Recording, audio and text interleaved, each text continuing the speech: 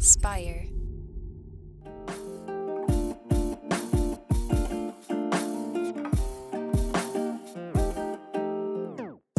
Welcome back to the Kidney Stone Diet Podcast, the show about reducing your risk for kidney stones and living your best life. I'm your host and fellow student, Jeff Saris, and as always, I am here with Jill Harris. Hi, Jeff. How are you doing? Good. So we had a busy day today. We had a bunch of calls earlier. We're knocking out a bunch of podcast episodes, so we're on the last one that we're recording for today. Trying to help the people, man. For sure. Today we are going all in on sodium. So sodium is a big part of the kidney stone diet. And how does sodium affect kidney stones? Well, there's a few different things, and there's a lot of science. Always know that even though I'm bringing it to you in a very down home kind of way, all the things I speak of are drenched in science, and you can go to my mentor's website, Dr. Fred Coe. That's a C-O-E, his last name, Dr. Coe. And if you just Google Coe and kidney stones, you'll find his website. He gives all kinds of free information too, and all of the science. You'll find me there too. I've written articles for him because people have a hard time understanding him because he's so sciencey. So you'll find both of us, the yin and the yang, on kidney stone prevention on his website. Okay, so salt. First of all, no matter what kind of life you're living, we should pay attention to how much salt we eat every day. Is it necessarily salt or just the crappy foods that salt is in, right? So typically if you're eating high sugar, high salt, you're not eating fruits and vegetables because it's not found in fruits and vegetables. So the reason we care about high salt and kidney stone disease is, again, put in my terms, when we eat too much sodium, it actually leaches or pulls calcium out of your bone. Your bone, it's robbing calcium from your bone, and then it winds up extra in your urine. And if you have extra calcium floating around in your urine, other minerals and crystals can form with calcium in your kidney, phosphate and oxalate, and you can form calcium oxalate or phosphate stones. So the main thing, it's twofold. Too much sodium pulls calcium from your bone. Many of my stone formers also have osteoporosis. So it's very, very important that you make sure you get your sodium down to where it needs to be. And unless the doctor has told you otherwise, that would be between 1,500 milligrams and 2,000 a day. Even the American Heart Association has lowered sodium for patients. They want it to be around 1,500 milligrams a day. As always, I will tell you, less doesn't mean better. So when you get goals from your doctor, don't try to be the type A. Perhaps those goals, if you went too much more, like in the case of spinach and oxalate, they said it's healthy, I'm going to have even more health. No, you got a stone. Or they said 1,500 milligrams of sodium, so now I'm going to 800. Don't do that. Stick around your goals. Always know, too, when a health professional is giving you goals, we don't expect you to get them every day. And I think that's why diets, people fail. I don't think people fail at diets. I think the system fails. So you got to make sure your system is one that's working for you, and different systems will work for different people. But to get back to what I just said, it's very important that you all realize we do not expect you to be perfect. And when you expect yourself to be perfect and you're not a few days in a row, that's when everyone derails. And you say to yourself, well, I can't do this. This is ridiculous. I can't do this every day. Look, Christmas is going to come. Hanukkah comes. Birthdays come. Obstacles come. You're not going to be perfect every day. So you're going to have a salty day. I don't care about that. So what? You had a salty day. It's not the point. The point is you didn't form a stone because you had one salty day. You formed a stone because you had a lot of crappy eating days, months, years. It took to form stones in many cases. Not all, because there's people in the background. I form them quicker than that. I know. Majority of patients, though, people always want to correct me. I get it. The majority of patients, it took them a long time. You don't have a spinach salad and form a stone. You don't eat a salty day and have a stone.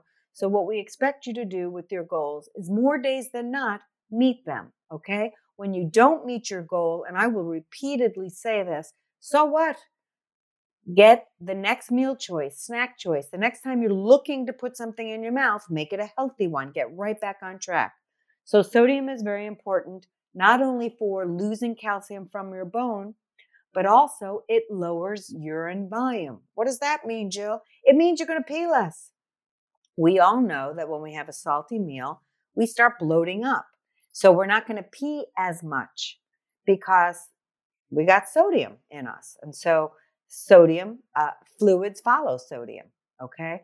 So some people will say, well, I'll just drink extra so that sodium just floats on out of me. It won't. The kidneys are always trying to maintain fluid balance in your body. So if you did have a really salty meal and you drank tons and the kidneys just hurried up and got all that sodium out of your body, the kidneys are super smart, man. So they're always going to want to maintain balance. So they're not going to just release all that extra sodium you ate. They're going to slowly release it so you don't dehydrate real quickly and your fluid balance gets all messed up. So it doesn't work that way. So you can drink extra water because it may make you feel a little bit better, but don't be thinking all that sodium is going to be rushing out of your body with those glasses of water. It won't. It will take a few days. That's why you see weight gain the next day and maybe for a couple days, because the kidneys will slowly release the sodium and fluids together so you don't flush yourself out of important electrolytes, okay? So sodium is important. It's difficult to change if you're a crunchy kind of gal. I am a crunchy gal. Most of those things have a lot of sodium in it. So you've got to be careful. Look at your labels, and we will have a whole podcast on the nutrition label. It's very important. So that's what sodium does in the diet for kidney stone formers. Yep. And you mentioned fluids then.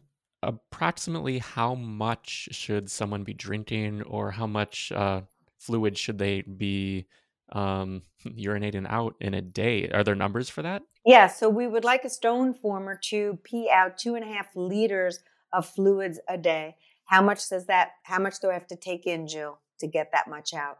Well, everyone will be different. If you sweat a lot, if you eat a saltier diet, if you eat a high sugar diet, all this will change your how much output you put out. But generically speaking, if you drink 2.5 to 3 liters of fluids a day, water is best. All fluids count, but water is best. You should be peeing out about 2.5 liters. So you'd have to drink 2.5 to 3 liters a day. But again, watching your sugar and sodium each day is going to be very helpful to make sure that you are actually peeing that fluid out and not retaining it. Also, if you work out a lot, you may sweat more. If you're having hot flashes as a woman, you may sweat more. There's a lot of other things that go into consideration. So it's not just what you take in, is what exactly comes out. So again, there's always more to this than one thinks and what one sees on the internet, right?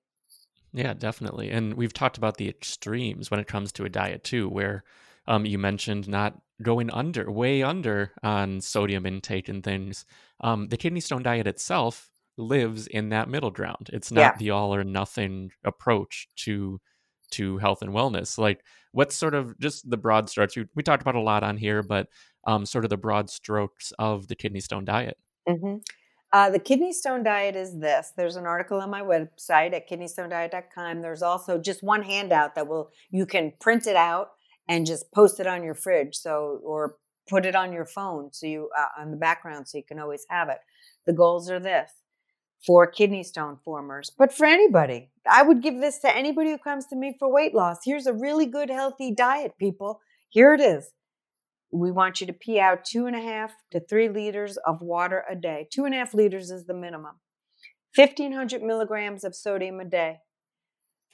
1,000 milligrams of calcium a day for men and women. Postmenopausal women, 1,200 milligrams of calcium a day. Not over that. Protein, there's a calculation on this handout. There's also an article.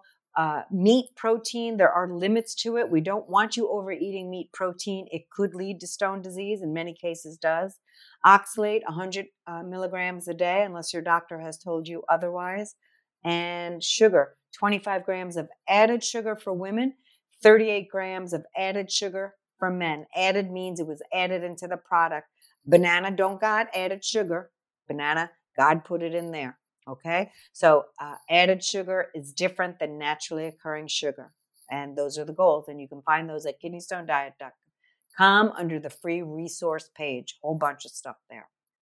Yeah. And at the site too, you have the course, you have a bunch of other free resources and email list and everything where people can dive deeper and really get into the nitty gritty of all this and really reduce their risk for kidney stones. The reason that you're here, the reason you do what you do. So thanks again, Jill. I think this was another good episode. We'll wrap it there. And Thank you. If you're enjoying this podcast, be sure to subscribe wherever you're listening or check out the YouTube version at Kidney Stone Diet.